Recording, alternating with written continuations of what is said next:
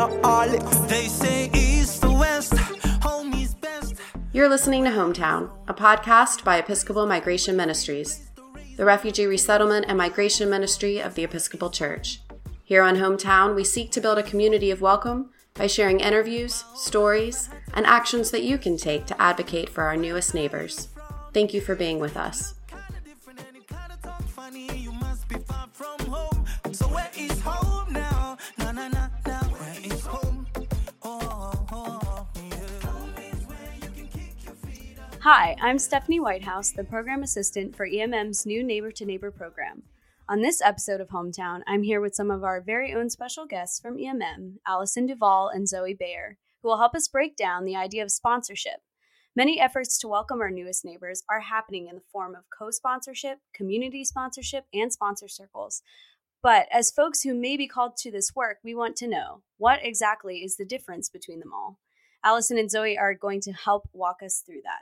So for a brief introduction, Allison Duvall serves on Presiding Bishop Michael Curry's staff as Senior Manager for Church Relations and Engagement for Episcopal Migration Ministries, the Church Refugee Resettlement Agency, and Migration Ministry.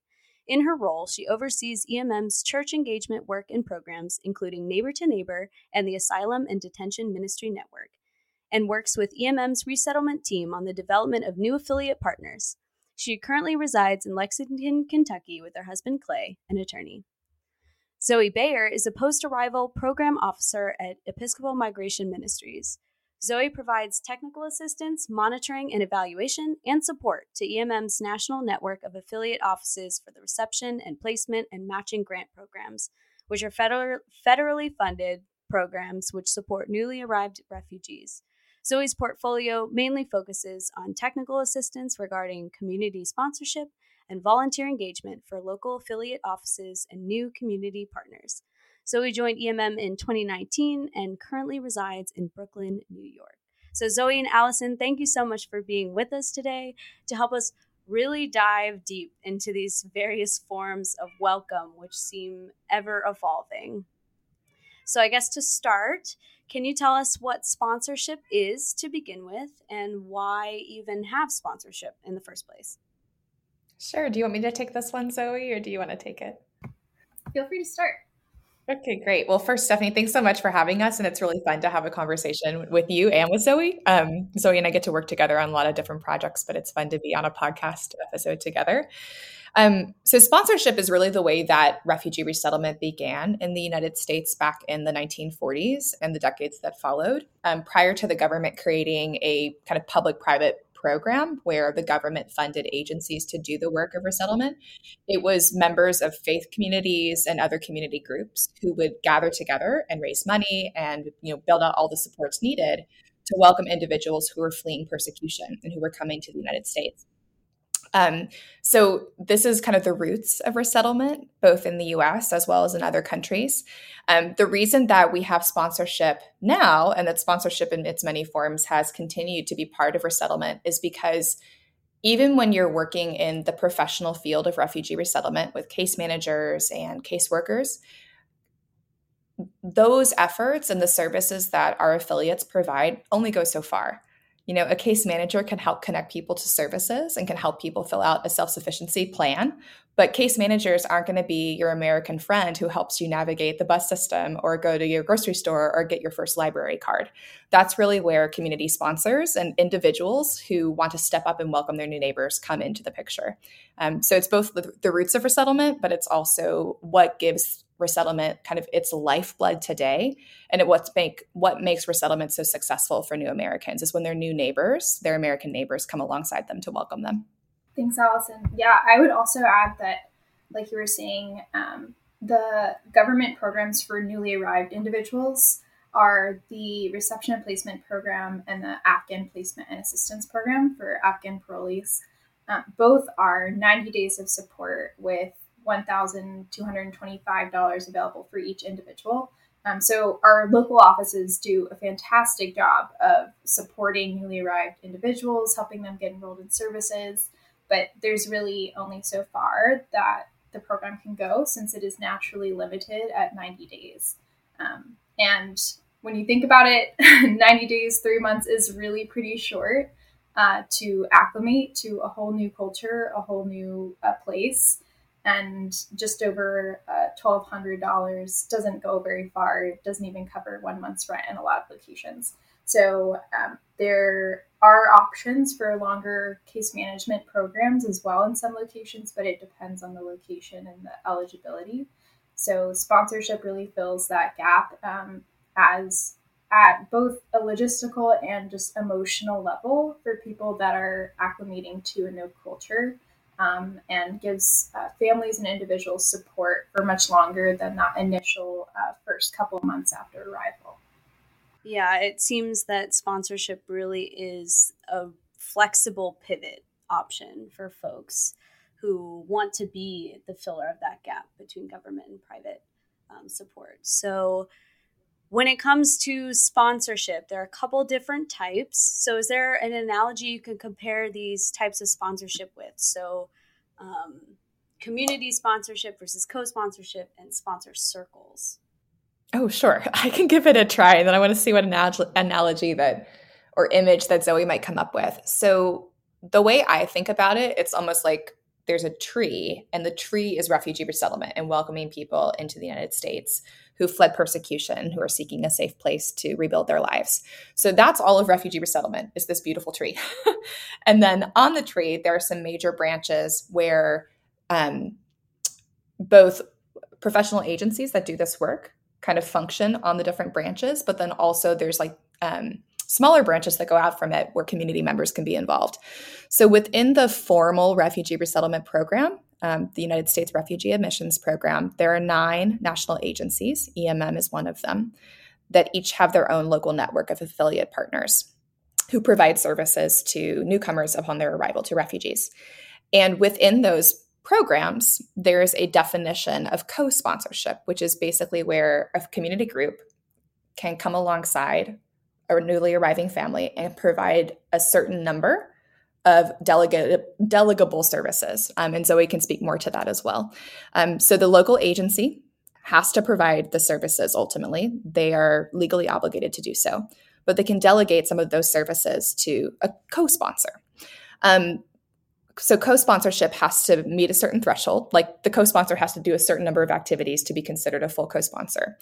If they do less than that, they could just be considered a community sponsor. It's like all co-sponsors are community sponsors, but not all community sponsors are co-sponsors. And then also under the community sponsor umbrella. So I went from a tree metaphor to an umbrella metaphor. That works. We can just have, the branches are umbrellas at the end of the day or something. Under the community sponsor umbrella, which is when a group of people commit to providing certain services to newly arriving refugees and refugee-like populations, including financial, volunteer, material. There's also doing it through a quasi-private model, which is the Sponsor Circle program for Afghans that I think you might have talked about on Hometown before. But at the end of the day, community sponsorship looks very similar. It just depends on the mechanism by which people are being welcomed. Are they coming through the formal resettlement program and receiving reception and placement or Afghan placement and assistance services, like Zoe mentioned before? Or are they opting out of that and coming through this newly designed Sponsor Circle program for Afghans? But the work of folks who are becoming community sponsors looks very similar. It's providing support and also becoming those first American friends for newcomers to meet. Okay, enough with me and trees and umbrellas. So I'd love to hear, Zoe, how you explain and describe it and what metaphors you use.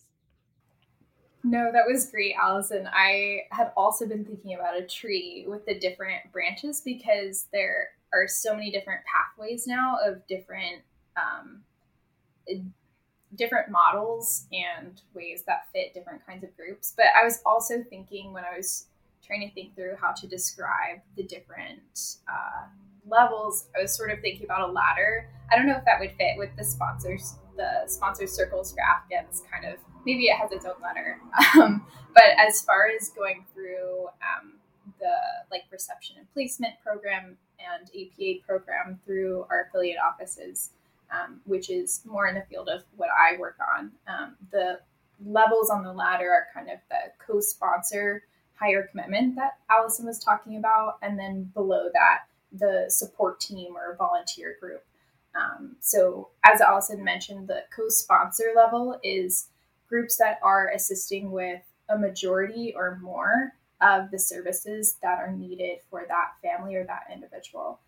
So if it's a group that is assisting with less than a majority, then they would be more of a support team or volunteer group. So they would still have a relationship with the family, but it would be a lower level of commitment, maybe a shorter commitment. And so, for example, we often have support teams that do apartment setup. And before the family arrives, they set up the apartment with furniture, go grocery shopping, get everything ready for the family once they arrive there after traveling.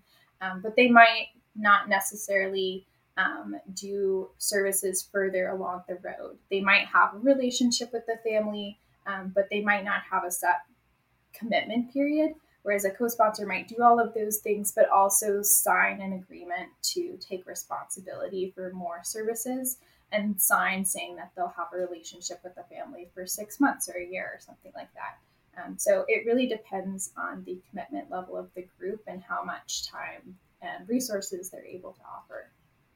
I love the ladder metaphor, Zoe, because I think what's beautiful about that is like everybody can climb the ladder. It's just a matter of like, for your group at this point in time, what rung of the ladder are you going to stand on? And then in the future, you could stand on a different rung of the ladder. That's beautiful. Yeah, honestly, and it really helps to hear all of your visualizations, because I know as EMM, especially with this new neighbor to neighbor program, we're trying to illustrate for folks how they can get involved and what the difference is, and then what groups of people would be recommended to which, rung of the ladder. So if you had any recommendations, like what types of groups, which groups fit best into which category, would you say? Oh, that's a great question. So I guess there's different like areas to think about when you're trying to decide what is best for your group, or if you're an individual, what's the best pathway for you to pursue to be supportive and to welcome your new neighbors. So some of the things I think about are, where are you geographically located? If you are geographically located within a community that has refugee resettlement, then you can ask yourself, okay, like, do we have the capacity as a group to do the private model where we have to do all the fundraising, provide all the services and support? Or if we're newer to this work, it would make more sense perhaps to become a co-sponsor or a support team, like Zoe said, with an existing resettlement affiliate in your community. So I would first ask that question, like, where are you physically located?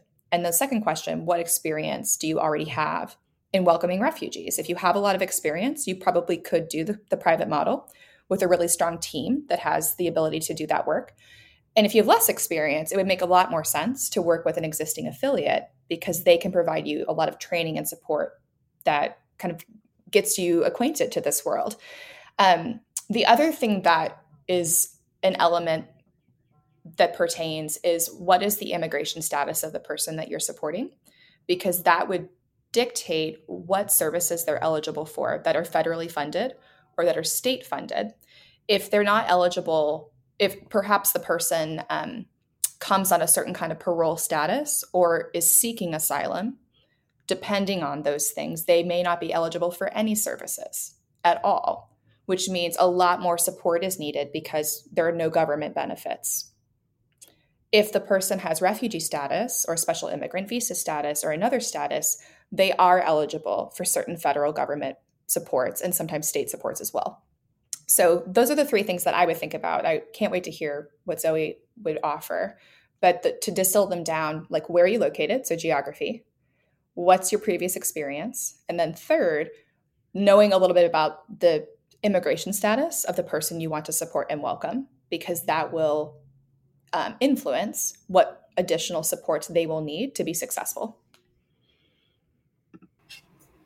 Thanks, Allison. The only thing I could add to that is, I think logistically thinking about how big is the group that you have, how much availability, like in your schedule, do you have during the day?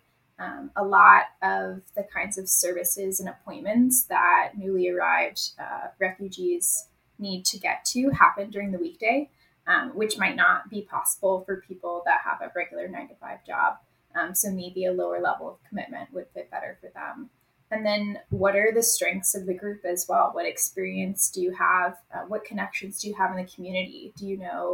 Are you part of a company, or do you know a company that's looking to hire new employees that you could connect the family or individual to? Do you speak another language fluently, or have access to other kinds of resources, or have a way, if you are part of a community, that you think you could get a lot of furniture donations or other kinds of resource support for the family? All of that, I think, is really helpful to take into consideration, and also can be a conversation if you do reach out to, if you are close to an office that does refugee resettlement, you can always have that conversation with them about what makes sense. And I think it's helpful to be realistic about where you're starting at, and not take on too much. And the office is always available to help you with that as well, and walk through that process, because it can be overwhelming at first, but there's a lot of support there, and truly a lot that groups have to offer. I would just add, like, that's spot on, Zoe. Those were great things that I hadn't thought about. In addition, EMM's Church Engagement Unit, so myself, my colleague Kendall, our other colleagues and team members, including Stephanie, who's hosting this podcast, kind of our day in, day out work is responding to questions like that from members of the Episcopal Church, but also just members of communities in general. So if you really don't know where to start, you don't even know if there's a resettlement organization in your community or in your state, you can always reach out to us to start that conversation, and we can refer you to the best local partner. For sure. And you mentioned that not just faith organizations, but general organizations are involved in this work. Episcopal Migration Ministries is rooted in the idea of welcoming all. And so I guess, how do community sponsorship, co-sponsorship, and sponsor circles connect to your faith? I can start on this one, and then, interested to hear what Allison has to share from the Episcopal Church side as well. But I think working at the national level, we can kind of see how there are different types of groups in different communities across the U.S. And one of the coolest things, I think, has been seeing how different groups in individual communities will come together. Organizations that have different faith backgrounds will all band together with the common goal of welcoming newcomers. And this is really kind of a universal value in a lot of different faiths. And I think that's been something that's really beautiful to me, to see that connection across communities that have, different concentrations of faith organizations within the city, but they all work together to welcome these families. So I think that's something that's been really meaningful to me play out in terms of sponsorship. Yeah, 100%. And as you were saying that, I was thinking about, like, I'm going to get personal for a second. So not just like wearing my professional hat, but wearing the hat of like who I am as a person and how I came into this work at all. And it was my faith community. So the Christ Church Cathedral, Episcopal Cathedral in Lexington, Kentucky. When I was younger, we were a co-sponsor for a Bosnian family. And the thing that has been remarkable to me about that is that in the last several years, where we've seen such, vociferous anti-immigrant and anti-refugee sentiment, the fact that that was so normalized for me when I was a child, like, yes, we are Christians, and so we welcome our neighbors who are fleeing persecution. Like, that's literally just what you do. It shouldn't be this thing that, I don't know, has become a political football in so many ways. So kind of bridging that to what Zoe said, I think when communities of faith, be they Christian or Muslim or Jewish or from other faith traditions, come together to work together to welcome their new neighbors, and they're including the younger generations of their faith communities in that practice, it normalizes it, because this should be a normal cornerstone of who we are as Americans and who we are as members of different faith traditions. So I think that that's really important, that we continue to teach the younger generations that this is part of what it means to be an American. It's part of what it means to be a follower of Jesus or a follower of any faith tradition. Absolutely. And I love that this is such an ecumenical and intergenerational effort. So you touched on this a little bit, Zoe and Allison, but what are some things that you are excited for in this work on either for yourself or on behalf of so many of these organizations that are stepping up to be sponsors? Oh, that's a great question. I think you probably have talked about this on the podcast before, but there has just been an unprecedented level of support across the U.S. in the last several months. And it's because of some really horrific situations. But just seeing the level of support of people reaching out at times is challenging because it can be really overwhelming for small offices. But it's really such a happy problem, a happy challenge of managing so many people that are wanting to help and wanting to personally do something to address these crises that we're seeing. So I think that's been really cool to see how many people just want to be involved and want to give their time and energy and resources to help others. 100%. Another thing I'm really excited about, and it seems like a small matter, but to give context. So previous to the last several months, the way that EMM would conduct the vast majority of all of its work was through our affiliate partners. So it's really, resettlement is really local work. It's community building work. And we would generate, we would send people who were interested in supporting directly to our affiliates, which we still do. And we still send people to affiliates of other national agencies as well. Because again, this is community building work and we want people to be involved in their local communities in the work of welcome.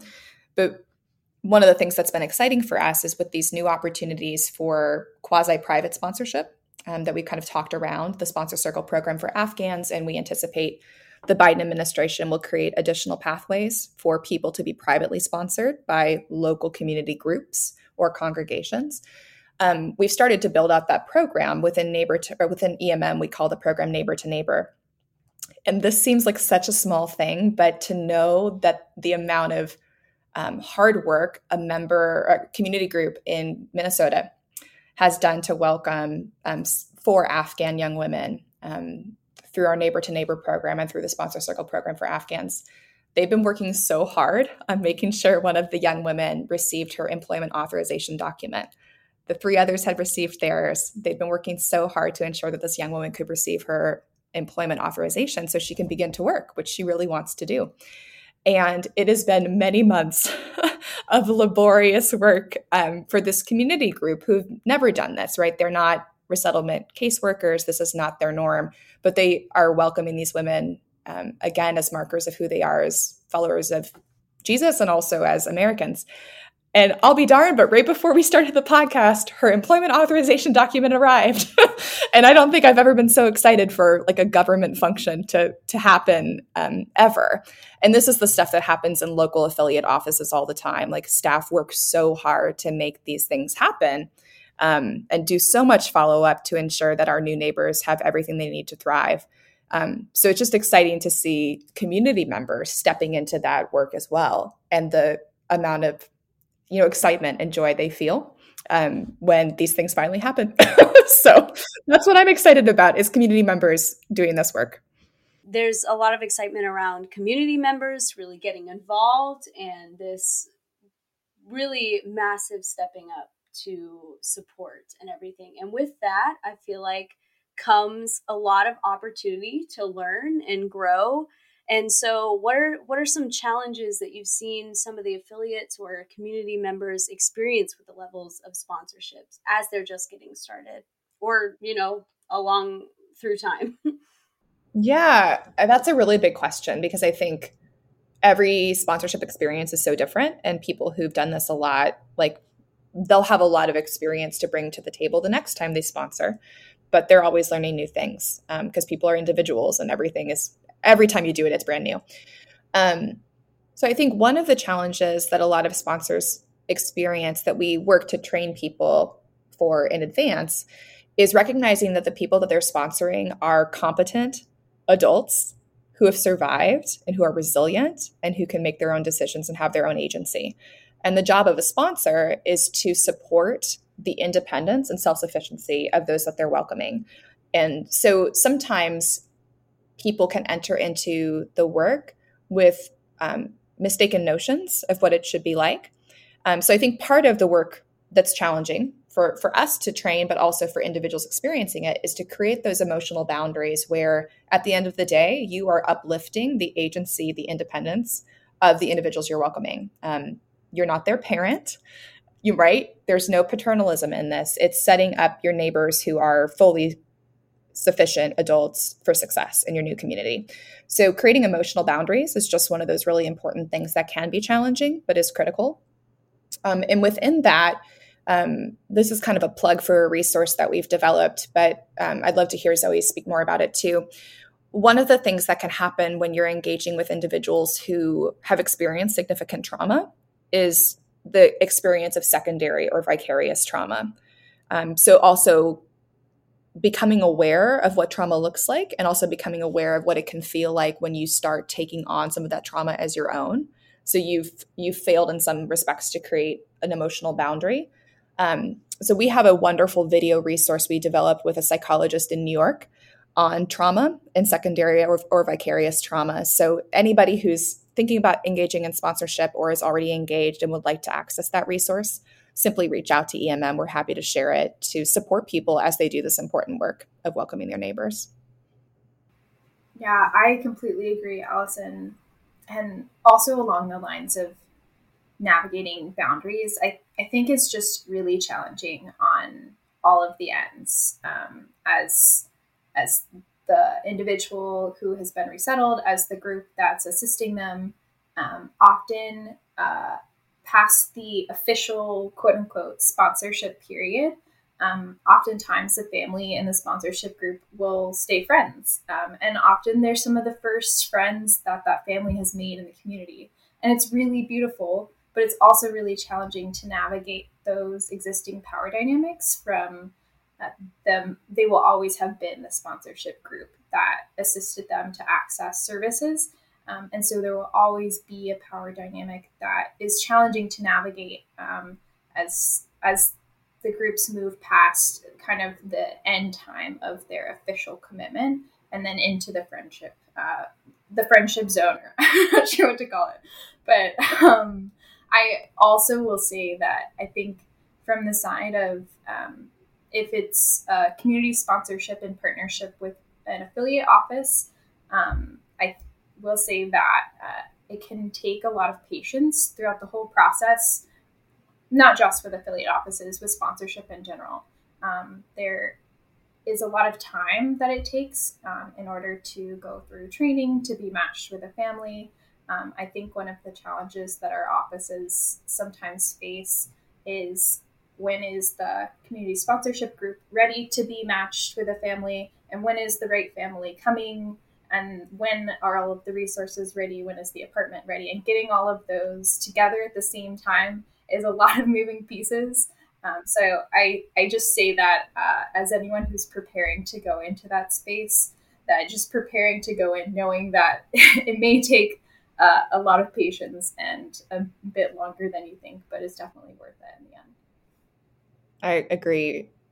And I would say on to that, when you form a sponsorship team, whether they're going to work with an affiliate or they're going to work through these new quasi-private and private models that are coming online, like the team leads should have the spiritual gift of patience, as Zoe said. There's a space in sponsorship for every person and every gift and skill they bring to the table. But for the person who's most often interacting with the affiliate or whatever entity is, their go-to for the sponsorship, be ready to be flexible and adaptable and turn on a dime and be very creative. Because, refugee resettlement is a very invigorating, inspiring space. It also is not without its bumps in the road. We don't always know when people are arriving. We don't always know if there will be medical challenges, et cetera. So being patient, flexible, but also ready to turn at a moment's notice, those are definitely skills that you would want to have on your team. So you talked a little bit about the exciting notion of private sponsorship. Can you speak more about that and what that means for EMM potentially?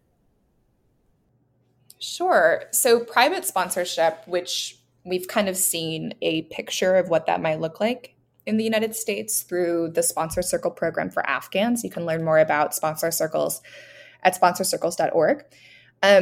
Private sponsorship is adjacent to the normal or formal refugee resettlement program. In normal or formal refugee resettlement, you've got the 9 resettlement agencies like EMM who have contracts with the U.S. Department of State to be resettlement agencies and to work with our local affiliates to provide services. As Zoe mentioned earlier, there is federal funding that comes with that. It's meager, right? You need local community support and private support at the local end to make this all work because it is public and private. It's not meant to be fully government funded. But within the purely private model, again, adjacent to what I keep calling the normal and formal, in the private model, all of the resources, financial, material, and volunteer, are privately raised. So there is no federal funding associated with the services, this provision of services when someone first arrives. Depending on the immigration status of the person being sponsored, they might be eligible for some other assistance. But bracketing that, which would be something you would learn about as you pursue the private sponsorship pathway, in private sponsorship, individuals in that team should be prepared to fundraise many thousands of dollars to find housing, to assign tasks and responsibilities to members of the team, for going to the Social Security office, for enrolling children in school, for assisting with enrollment of benefits where individuals are eligible for them, et cetera. So that's private sponsorship. I think it's a really exciting moment in the U.S. resettlement landscape that this is being spoken about and acted upon. We're learning a lot from our Canadian friends to the north because Canada has had a government resettlement scheme and a private sponsorship scheme for many decades. So a lot of what we're doing in the US is borrowing from our Canadian friends. So we know from Canada's experience that this does work. And we know from our own experience in these early days of private sponsorship that it works here as well. But it takes a lot of work. So this is something that you want a committed circle of neighbors who care about this work passionately to work to fund it and then to work to enact it when their new neighbors arrive. That was perfect, Allison. I don't think I have anything to add besides it's just a really exciting space to be in. This is something that we haven't seen for a really long time, and resettlement in the U.S. is definitely changing, in part because of all of the support that we're seeing, and we need new avenues for that support to go to. So I think it's just a really exciting space to be in. Absolutely. And from my experience thus far, it seems like EMM has a lot of pivoting happening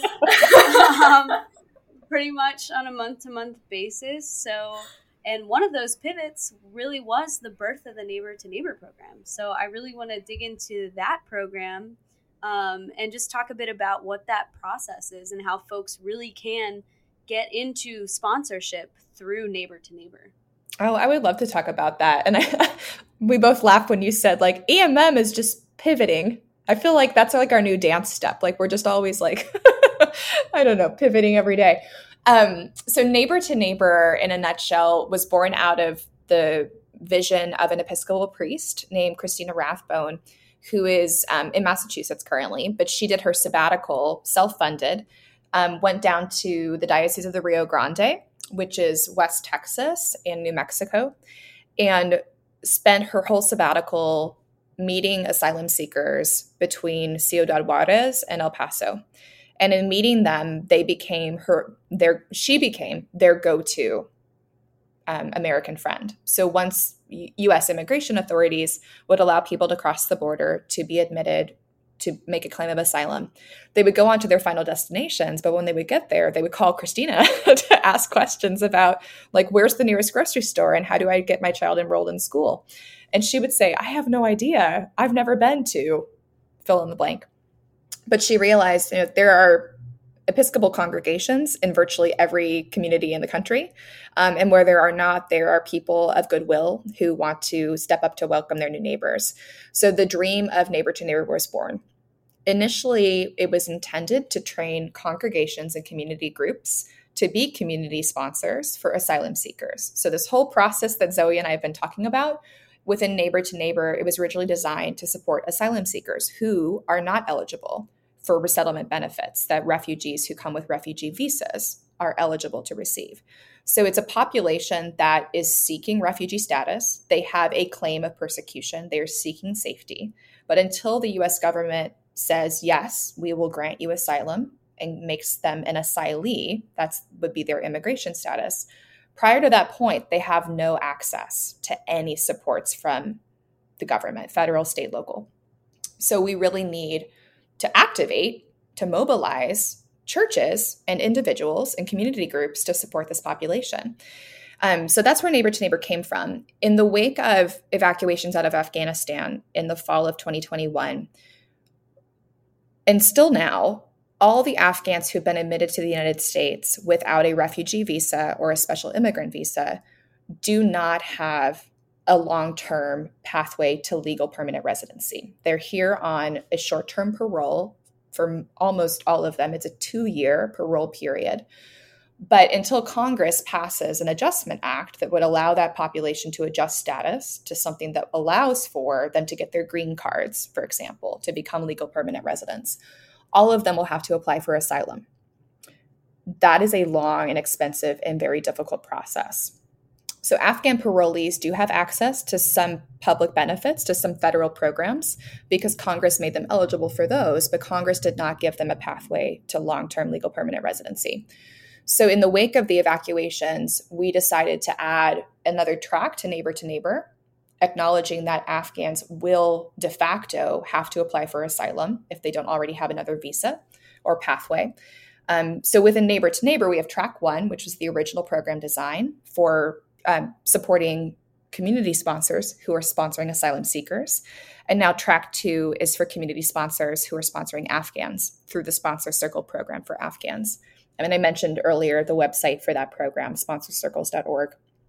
So I guess to conclude these brief remarks on Neighbor to Neighbor, it's a really exciting time for us because it's allowing us to build capacity and train new groups to be welcomers, to support their new neighbors.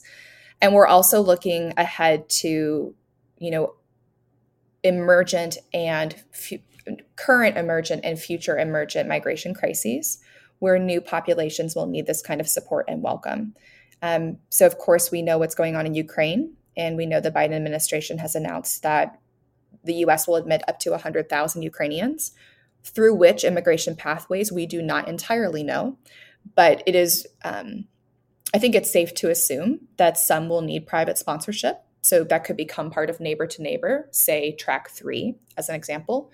And we anticipate that other populations, refugee populations, would become part of a private sponsorship program once the Biden administration announces it. So it's exciting to see where Neighbor to Neighbor has come from, and it's staying true to its roots. We are building out teams for track 1 to sponsor asylum seekers, but also seeing Neighbor to Neighbor as a very flexible program model that can be adapted to meet the needs of new populations who are coming and need the support of their neighbors. That was a really great summation. Thank you so much, Allison, Thanks. for that. I can talk for a long time about it. That was great. It's an exciting program, I think. And so I guess, so what is something you all would say to someone who is eager to be a part of this work but doesn't know where to start? I know you mentioned that maybe just contact EMM and we can point you in the right direction. But say someone is a little further in knowing what they want to do, what would you recommend? I would also direct, I don't know if you've mentioned this on the podcast before, but there are some organizations that are trying to centralize. There's so many opportunities in sponsorship that have been popping up especially since the Afghan crisis happened and now with Ukraine. So there's a website called welcome.us. So welcome.us/sponsor has some information on the opportunities that are available. If you're just looking for kind of an overview, what is sponsorship? There's actually a short training that you can take and go through the different definitions, what the different opportunities look like. And there's also a massive directory. So that link, I think, is at the bottom of that page.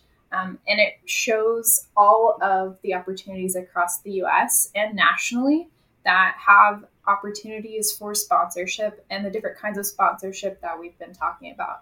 So if you're looking for just kind of overall overview information of where do you fit in, is there even an office near me, or do I want to do a national program? That kind of gives you the overview of that. And then absolutely, if you're looking for more specific information to have a conversation about where you best fit, you can always reach out to EMM, or if there's a local office near you, to have a conversation with them as well. So with regards to folks entering sponsorship through Neighbor to Neighbor, what are those next steps to get involved? Oh, sure. So for Neighbor to Neighbor, simply visit episcopalmigrationministries.org/neighbor to neighbor. And that's spelled out, and 2 is T-O. So episcopalmigrationministries.org/neighbor to neighbor. And on that webpage, it describes very succinctly the 5 phases of the program that you would experience as a member of a Neighbor to Neighbor team, from discernment to training to readiness assessment, matching and sponsorship, and conclusion. And you can also sign up to attend an initial information session, which is part of the discernment process. Those are offered every Tuesday at 7 p.m. Eastern. So this podcast is called Hometown, and we love to ask all of our guests in one form or another, what home means to you, or how has it evolved over time as you consider doing this work and leading others through this work? I love that question. I feel like I have thought about this a lot. I have never lived in one place for very long. So I feel less tied in personally to a specific location or a specific house or something like that than I do to people. And I feel like that also connects to how I think about community sponsorship, because it's really not the location, it's the people in the community and the relationships that are built that become home. Especially for someone who's building a brand new home in a completely different culture, in a language that they don't know. So to me, home means people, means my family and my friends, and relationships that feel like home to me. I love that. Absolutely. I don't think I could say it any better than that. One image that I love, or like experience that I love, that is my version of what Zoe said, is in Lexington, Kentucky, where I live. There's this wonderful old warehouse that now has a brewery and artist studios. It also is the location of Kentucky Refugee Ministries, which is an affiliate of another national agency. And I love the gathering of people that happens in that space, that is from all walks of life, all countries of origin, who pass through that space and are calling Lexington home. That's really beautiful. Thank you for sharing that, Allison. I just wanted to say thank you so much for your time and your sharing and your experience, and for the really helpful analogies for lay folk like me to really understand the impact that we can have by joining in some capacity sponsorship. So thank you so much for being with me today. Thanks so much for inviting us. This was fun to do with you, Zoe. Yeah, thanks, Stephanie and Allison. Listeners, thank you for joining us for today's episode. For more resources and opportunities to get involved with Episcopal Migration Ministries, be sure to visit episcopalmigrationministries.org. You may also find us on Facebook, Twitter, and Instagram, where we are EMM Refugees. To stay up to date on all new episodes, make sure to follow us wherever you get your podcast on Spotify, iTunes, Stitcher, Google Play, or SoundCloud. This critical work in ministry would not be possible without listeners and supporters like you. To continue to support the ministry of Welcome, you can make a gift to Episcopal Migration Ministries. With your help, we will continue to welcome and resettle refugees in communities across the country, offer support to asylum seekers, and create beloved community for all of our immigrant siblings. Visit episcopalmigrationministries.org/give or text hometown to 91999. Our theme song composer is Abraham Mwenda Ikondo. Find his music at abrahammwenda.bandcamp.com. Until next time, peace be with you and with all those you consider home.